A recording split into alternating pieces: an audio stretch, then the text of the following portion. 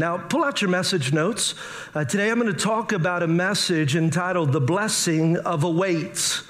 The Blessing of a Wait. And we're going to go into 1 Kings chapter 17, verses 7 through 16. This is the passage where we see Elijah is provided for by a widow. We see that God brings a drought in King Ahab's reign. Because of this drought that Israel is experiencing, there is a famine. It's an extreme famine in the land. They actually end up going 3.5 years with no rain. And in this passage of Scripture, we're about 6 months into this drought. And God had provided supernaturally to Elijah through ravens and a brook, but that brook dries up, and then God moves him on to this widow. Now, that's typical of what God does, right? It's when a source dries up, don't get mad, just look for the next. You know, because God's not always going to provide the same way every single time. And eventually, he moves us on. And so don't get better. Just say, God, where's the next source? Where do you want me to go? And we see Elijah has a mandate from God to go to Zarephath. I'm going to start in verse 7. It says, now sometime later, the brook dries up because there had been no rain in the land, and the word of the Lord came to him, go at once to Zarephath in the region of Sidon and stay there.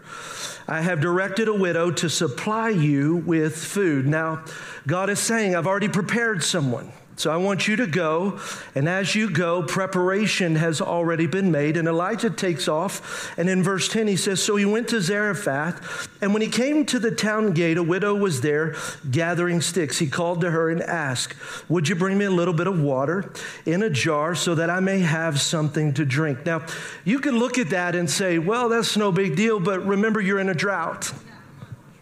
And in a drought, what's the greatest commodity that you could have?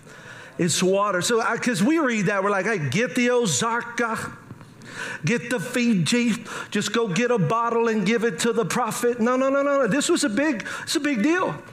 Like, they're in a drought, and he's asking for something that is scarce. So he makes a single ask, and bring me a little bit of water so I may have something to drink. And as she was going to get it, he called, and bring me, please, a piece of bread. So not only does he ask for water, which is already expensive, pricey, valuable, now he's going to add on to the ask and say, hey, bring me something to eat as well. Remember, we're in a famine. And I think where we see what we as Christians read is that, look, God, sometimes you can get in this mentality, God wouldn't ask me for a lot and then ask me for more. Right? I mean, sometimes it's like, God, you made a big ask of me, and God, that should be enough. And it's like, no, God asked, and then God asked for a little bit more. Bring me, through the prophet, a piece of bread. And as surely as the Lord lives, the Lord your God lives, look, she replied, I don't have any bread, only a handful of flour in a jar and a little bit of olive oil in a jug. I'm gathering these few sticks to take home to make a meal for myself and my son, that we may eat it and die. So he's asked once, he's asked twice, and then she's going to come back and say, hey, listen, what you've asked for, I don't really even have what I have. I'm just going to feed my family, and we're at the end of our rope, so we're literally going to die. Now, we read this in the context of having known what's going to happen. God's going to provide a miracle. How many know hindsight's 20/20? It's like, woo, I'd have given mine all too. Woo, come ask me for more. She's living this out. And can you imagine? I mean, just imagine today, this is how it would play out. You're broke. You lost your house. You're in a little bit of a shack. There's nothing left. And your pastor shows up. What's up? Hey, I'm here. And you're like, hey, pastor. I'm like, hey, can I get something to drink? You're like, well, the water was shut off. I got just a little bit in this jug. That's all we got, pastor. Yeah, okay. And then you say, can you give me something to eat? Give me some cornbread. Just maybe a little bit of mix of that cornbread. And you're like, well, pastor, I would, but that's all the cornbread I got. I got this little bit of water. I got this little bit of cornbread. And I love what Elijah says. He says, yeah, go do that. But first. So it's like, yeah, go make that. And then I would tell you, yeah, I know you got all that, but first take care of your pastor.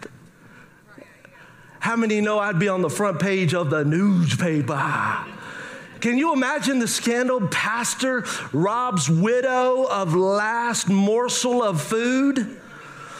I mean, because we read this in the context of the miracle, but just imagine how this is being played out. It's like he is asking for the very last that she has. In fact, she says, I'm going to eat it. We're going to eat this and we're going to die. And look at what Elijah said in verse 13. He said, yeah, I know. He said, but I want you to hear this. Don't be afraid. So in other words, listen, I get it. That ask was hard. That ask was difficult, but I'm going to ask you to break away from fear and begin from this moment on to step into faith, because I'm not just an ordinary man. I'm a prophet and I represent the voice of God. And so he's calling her out of fear into faith. And he said, go home and do as you have said. I just like, eat it and die. Can you imagine? Like, this guy's a little crass. Like, I'm like, what? No, he said, but first, everybody say first. First, make me a loaf of bread from what you have. And here's an important point with this. God will never ask you for what you don't have. I remember the days of the whole prosperity movement. Anybody ever sat in one of the services way back when, and you wrote a check, but you knew there wasn't no money in the bank, and you're like, oh, Lord, hot check. Yeah, baby, I'm going to give this to God. You're going to fill my bank account. Come on, how many people did that? No, maybe that wasn't God. Maybe that was manipulation that got you to move. Because God's never going to ask you to give more than you got. You don't even have it. But what he is going to ask you is, will you give me the very thing that you have, the very thing that you're holding on to? Because you're not enough in your hands is always more than enough in my hands. But first, make a small loaf of bread for me from what you have. And then bring it to me. And make something for yourself and for your son. And I love that because he's really prophesying there's going to be more than enough. Yeah.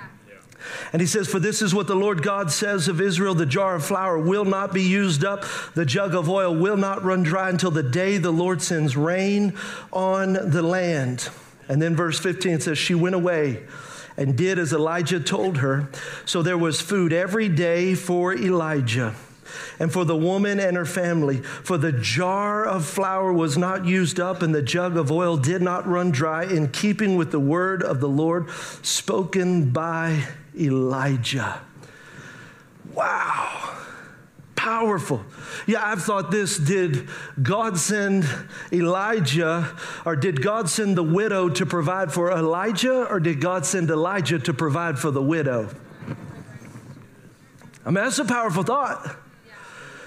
Because it can seem like the one getting the ask or asking for is the one whose needs are met. But truly, had she not ran into the man, the prophet, the man of God, she would be the one who died. And then this is even crazier, I often go back. It didn't say that God showed him that was the widow. That's just the widow he came to at the gate. If she would have said no, I wonder if God didn't have another. Right. There's another, and here's what I've come to believe. It's like, God, whatever you want, however you want it, whenever you want it, I may not be your first choice, but God, I want to be your last choice. I want to be the one that experiences the miracle of what you have for my life. See, there is a weight to this miracle. There is a weightiness, there's a heaviness, there's an ask, and then there's another ask. And you have to see that we are not called to live a weight-free life. We're called to live a life of purpose, a life of meaning. And that means there's moments where God is going to put some weight on us. There are some things that he's going to ask from you that's difficult. There's some things that he's going to say, hey, I want that from you. You're going to be like, God, that's so weighty. You know, it's one of the things that I love about our church. You know, when you give your life to Christ, you know, we want you to know God. We want you to find freedom. And we do that in the context of small groups. And then next steps is how we discover our purpose. And then we begin to make a difference on the dream team. And that whole process, someone can say, but I don't want all that weight. Pastor, I just want to come to church. Pastor, I just want to sit here. Feed me. Well, that's okay. But there are moments where God is putting weight on your life. He's not afraid of the weight. He wants you to feel the weight. He wants you to experience the weight. It's okay. He's trying to provide for us. He's trying to provide for us. Have you ever carried something heavy? Anybody ever carry something? The older you get, how many know carrying something heavy is a little bit harder? Just yesterday, I actually had a section couch out here in the hallway, and it's really not that heavy. But I told Phyllis, I was laughing at myself. I'm like, but it's just awkward enough that the older you get, how many know you pick it up wrong? You'd be like, oh my goodness. And so I was praying. I'm like, God, somebody help me get this out and into the truck. Lo and behold, Jeremiah drives up, and I was so grateful to see Jeremiah. I said, you're an answer to prayer, Jeremiah. I got a chair right here in the hallway. Would you help me load it up in the truck? And, Jeremiah just comes up. Okay, Pastor. He grabs a chair. He's like, this ain't that heavy. I know, but it's awkward, Jeremiah. Give your pastor a break. Let's carry this thing together. You ever carried something too heavy? It's too heavy. The other day, my daughter Addison, I had to take her to school. Phyllis normally takes my girls to school, and this day I'm on daddy duty, and Addison's running late. I'm like, Addison, come on down. We gotta get to school. Well, her backpack was by the front door, so yo boy, I'm like, come on, girl, I got you. And I grabbed her backpack. Have you grabbed your kids' backpacks? I was like, it was one of those where you got to get your legs in it. You're like, oh. Carrying her backpack all the way to the car. And it was so funny because I'm like, Addie, what in the world are you doing with all, like, are you packing like bricks in your backpack? Like, are you trying to be on the track team? Like, what in the world are you doing? She said, Dad, those are all my books for my GT classes. Like, I got to bring them home and I got to read them. And you know what your boy said? I said, Addie, you don't need all that. Like, come on, girl. And she said, Dad, I need it. It's the only way I can learn what I need to learn. I'm trying to unload, and she's trying to stack up. Look, be careful about people that are trying to take the weight off of your life when they didn't place that weight there. God put weight on your life because He wants you to grow. He wants you to get stronger. He wants you to get smarter. He wants you to get better. And people are constantly trying to take the weight off of your life that God put on your life. Got to be careful. And look, there's weight that you're carrying you shouldn't be carrying. Look, some of you carrying fear and anxiety. You're carrying depression. Look, you're persevering without progressing. You're carrying the wrong weight. So the key is, God, am I carrying the right weight? Am I carrying the wrong weight? Look, we want to carry God's weight, but you don't need anything extra or added to it. Look, when the prophet told her what to do, she didn't have to do extra. She said, I'm going to do exactly what the prophet has said, and God provided because she did what she needed to do. And today I'm going to tell you 4 blessings of a weight. 4 blessings. Get your pens out, get your phones out, write this one down. The weight pulls you out of pulls out of you what God has placed in you.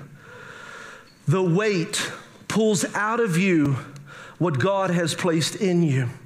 See, when Elijah asked the widow to make him some bread, see, a lot of people, when you read that, you got to be careful because it sounds illogical. It's irrational.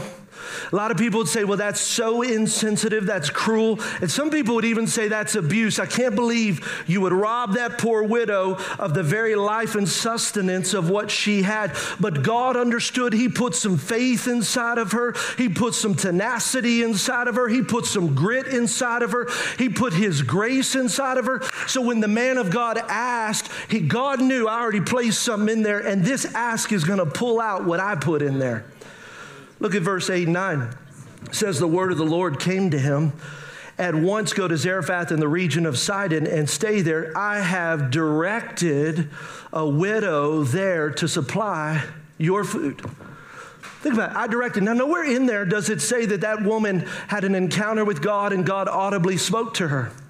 See, I think sometimes it's easy for us to say when God speaks or I hear an audible voice, you know how God spoke to her? That in the moment where the demand was placed on her life, there must have been something on the inside that resonated. I look at it like this, the power of God on the inside of us, there's a demand, there's an ask, and immediately our spirit leaps and says, I can do all things through Christ who strengthens me. In the natural, I can't do it, but there's something that rises up on the inside of you, and I'm telling you that's because God put in you what you need for that moment. Think about it. She had what she needed, but she still had to make the right decision so that God could unlock the miracle that he had planned for her life. And the same is true with you. There is faith sitting on the inside of you. There are dreams sitting on the inside of you. There are hopes sitting on the inside of you. And unless that weight is placed on you, you will never have it drawn out. And so we're not looking for an easy life. We're not looking for a comfortable life. We're looking for a life full of purpose so that when we cross through to eternity, we can hear Jesus say, "Well done, my good and faithful servant."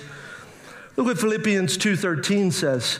It says, "For God is working in you, giving you the desire and the power to do what pleases him."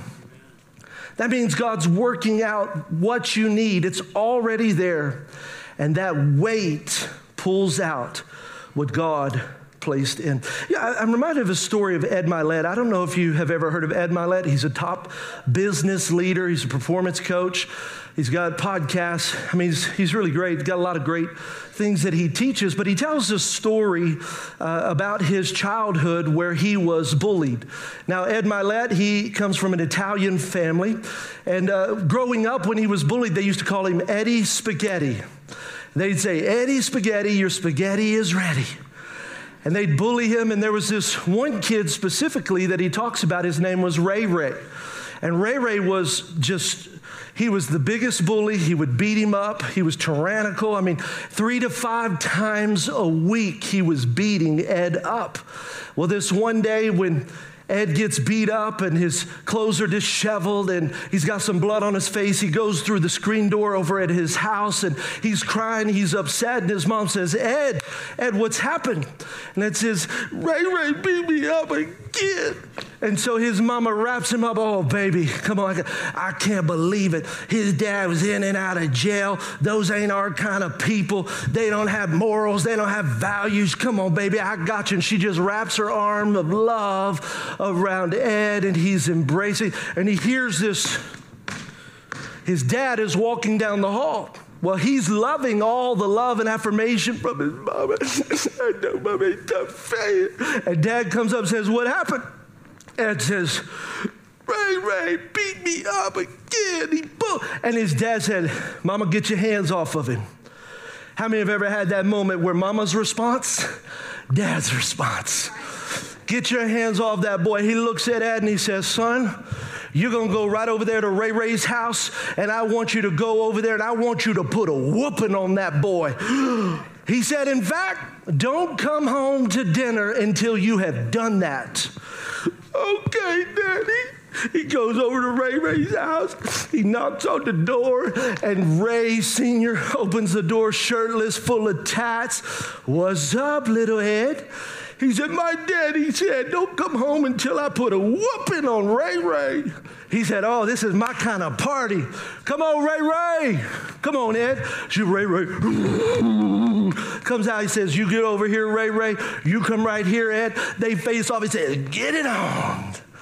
They go after it. Ray Ray charges Ed. Ed puts him in a headlock. By a miracle, starts to noogie him. Then Ray Ray's crying, "Oh, help!" Finally, he gives up, and his dad says, "Wow, come on, there you go." Breaks it up. "Look at you, Ed. Ray Ray, you're going to have to man it up." So Ed walks up. Yeah! It's amazing.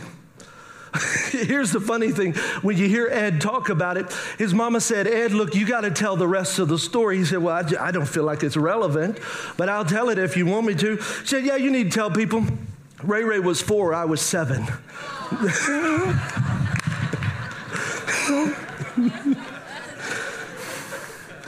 Look, Ed wouldn't have stopped the bullying had his father not put a demand on him to stand up to the bully. And some of you have been bullied in life by the devil for so long, and God is saying, "I'm going to put a weight on you." Why? Because I need you to stand up to the devil. I need you to stand up to those that are trying to push you down.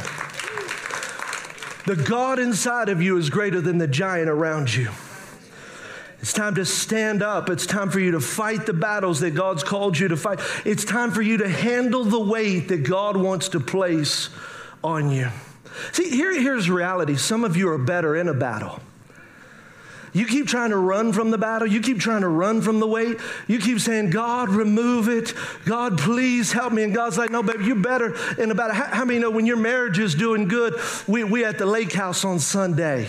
We let the alarm clock just slip on by in the mornings. We ain't not praying. We're not reading our Bible. But how many know when you got some marriage problems, isn't it funny how you come to church every Sunday? You come on to church first Wednesdays. You start to serve on the dream team. You start to come to prayer. You start praying and reading your Bible because you need help. You're in a battle. I mean, think about your health. It's like we take it for granted, and here you are. Everything's all good. It's all great, and you show up sometimes, you pray sometimes, but how many know when you got a serious health challenge, now it's like I'm in a battle. If I'm in a battle, I got to make sure that my life is right. You start praying. You start reading your Bible. You start praying for other people that are sick. You're like, how can I serve God? What do I need to do? This is all I know is that instead of trying to remove the weight, can we embrace the weight?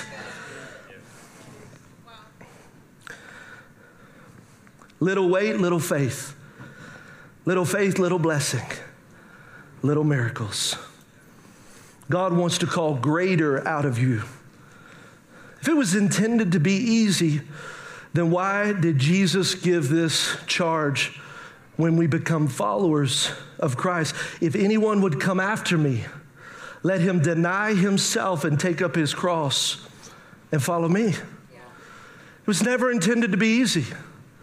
It was never intended to be without weight. It was never intended to be something that we could do in and of ourselves. But this disciplined spiritual life is all about, God, I need you. God, there's more than what I can do by myself, which brings us to the second thing. The weight helps you see beyond yourself. If you didn't have the weight, you just depend on yourself. But when you got the weight, how many know it's like, I can't do it on my own. God, I need you. God, I'm asking you for help. And the weight stretches us out of what's reasonable. It stretches us out of what's rational. And it's like, God, it's the irrational. It's the unreasonable. And yet you are putting that weight and that demand on my life. If all you ever do is what's possible, if all you ever do is what's reasonable, how do you experience the supernatural? How do we experience God in our life if all we ever do is what we can do ourselves? You know, I was thinking about the times that I've had to carry heavy weight. And, you know, as a teenager, you know, here we are, and my mom would come home with groceries and bags of groceries. Anybody, like, we got a big family, so it wasn't just like a little bit of stuff. It was a car full of stuff. And as a young, strapping teenager, I'd be like, gotcha, Mom. There'd be about 40 bags. I'd put 20 on this arm and 20 on this arm. And I'm like, bah, I gotcha. Until that can of beans falls out of the bag and hits your toe in the kitchen. Come on, somebody. Gotcha. But isn't it funny how the older you get, you're like, I can't carry that. I go, so now I got 4 chitlins, 16, 14, 11, and 10. And I say, hey, boys, Mom's back. Come on, let's go get the groceries. I'm not doing it by myself. Why? Because I can't do it by myself. I get a little bit older. But my kids together, we go out, and how many know we can carry the weight that we need to carry?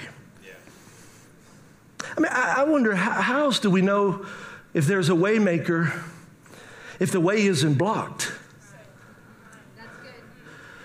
Way maker, miracle worker. But you don't want the way to be blocked. You want all places where it's no roadblock, no hardship, no struggle, no challenge. It's like, I want an easy life. And God's like, I'm the way maker. Stop looking for easy and start looking for right. And you know, he tried to teach the disciples so many things, but one being the very fact that the weight he places on them makes them see beyond themselves. And I'm reminded of the story where they feed the 5,000. It's found in John chapter 6, verse 5. And Jesus is speaking to the crowd, and the Bible says there's about 5,000 men. The theologians believe it's about 20,000 women, children, and men. And you know, Jesus is throughout the day speaking, but these people don't have anything to eat. And so they're like, what are we going to do? How do we feed these people?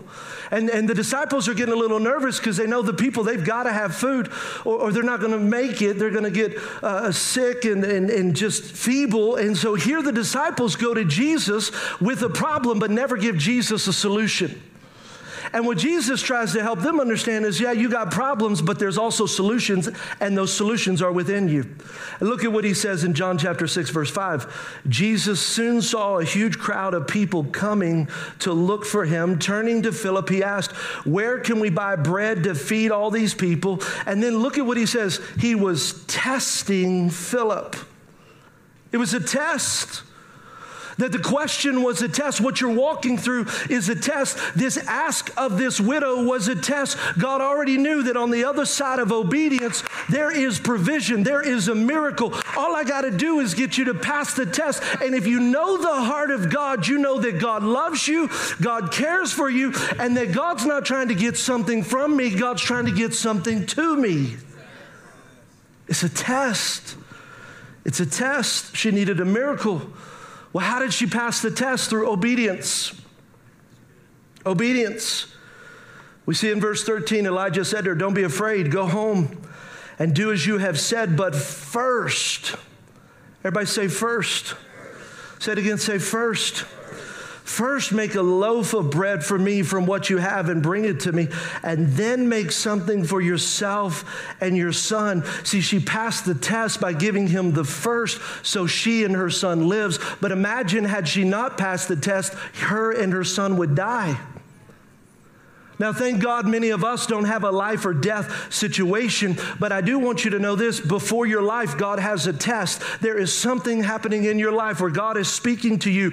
God is asking something from you, and it seems unreasonable. It seems like it doesn't make sense, and God's like, I know it doesn't, but that's why it takes faith. See, faith is what helps you pass the test, but faith is not dormant. It's not inactive. Faith has feet. That means if I really believe, there's action that's put forward in my belief.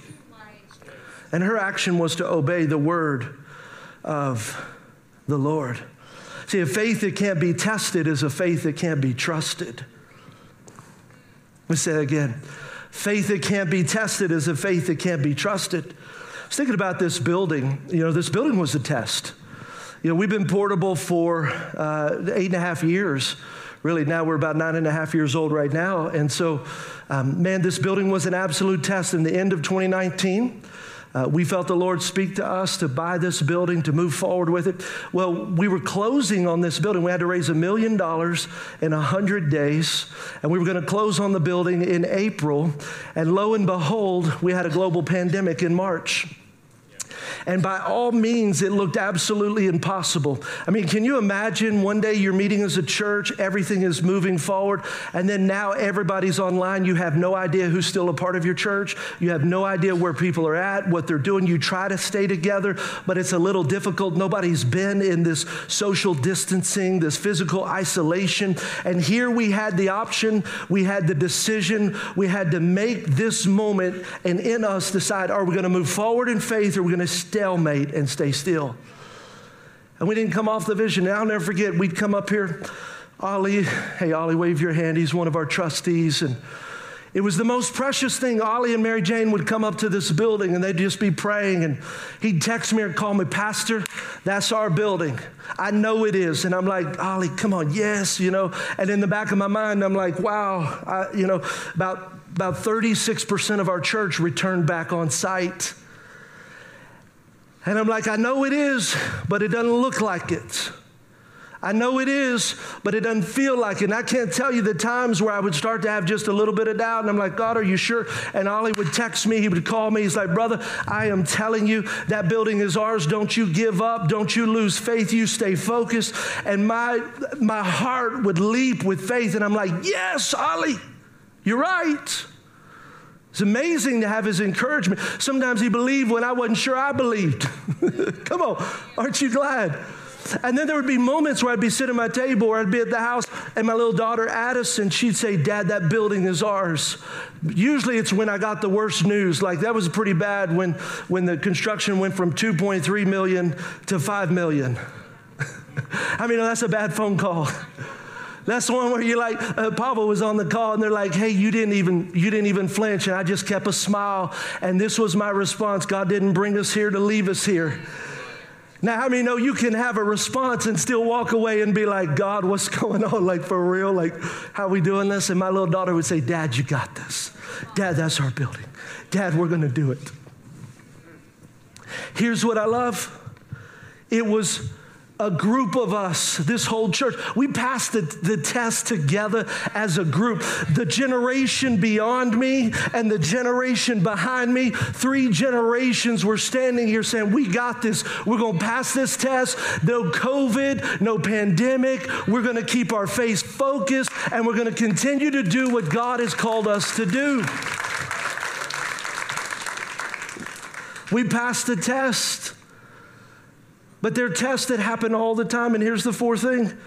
The thing about a test is the wait prepares you for what God has prepared for you. Now, here's what I love. When you continue to read the rest of this story, we don't read it in this passage that I just shared, but a couple of verses later, this widow's son dies. And what we see was that what she did with the response of this prophet gave her the ability that when her son died, she could have faith to take her son to the prophet who provided for her physically, but now would provide for her son. He was dead. And what we see was bread-making faith that turns into dead-raising faith. That she would take her son and tell that prophet, you got to raise that boy up. Did you lie to me? Come on, get over and provide. He goes and lays on the boy 3 times. That boy comes back to life. And we see that the experience that she had and just being faithful with the bread, being faithful with the oil, providing in the little moments. Sometimes we neglect the small miracles while we pursue the big ones, but it was the small day in and day out miracle that gave her the faith that when the ultimate test of her son dying, she said, I know the miracle worker. He did it back here. He can do it right here. And I'm not taking no for an answer. I'm not quitting. I'm not giving up. Her faith was developed because of her yes in the little miracle. Bread-making faith becomes dead-raising faith.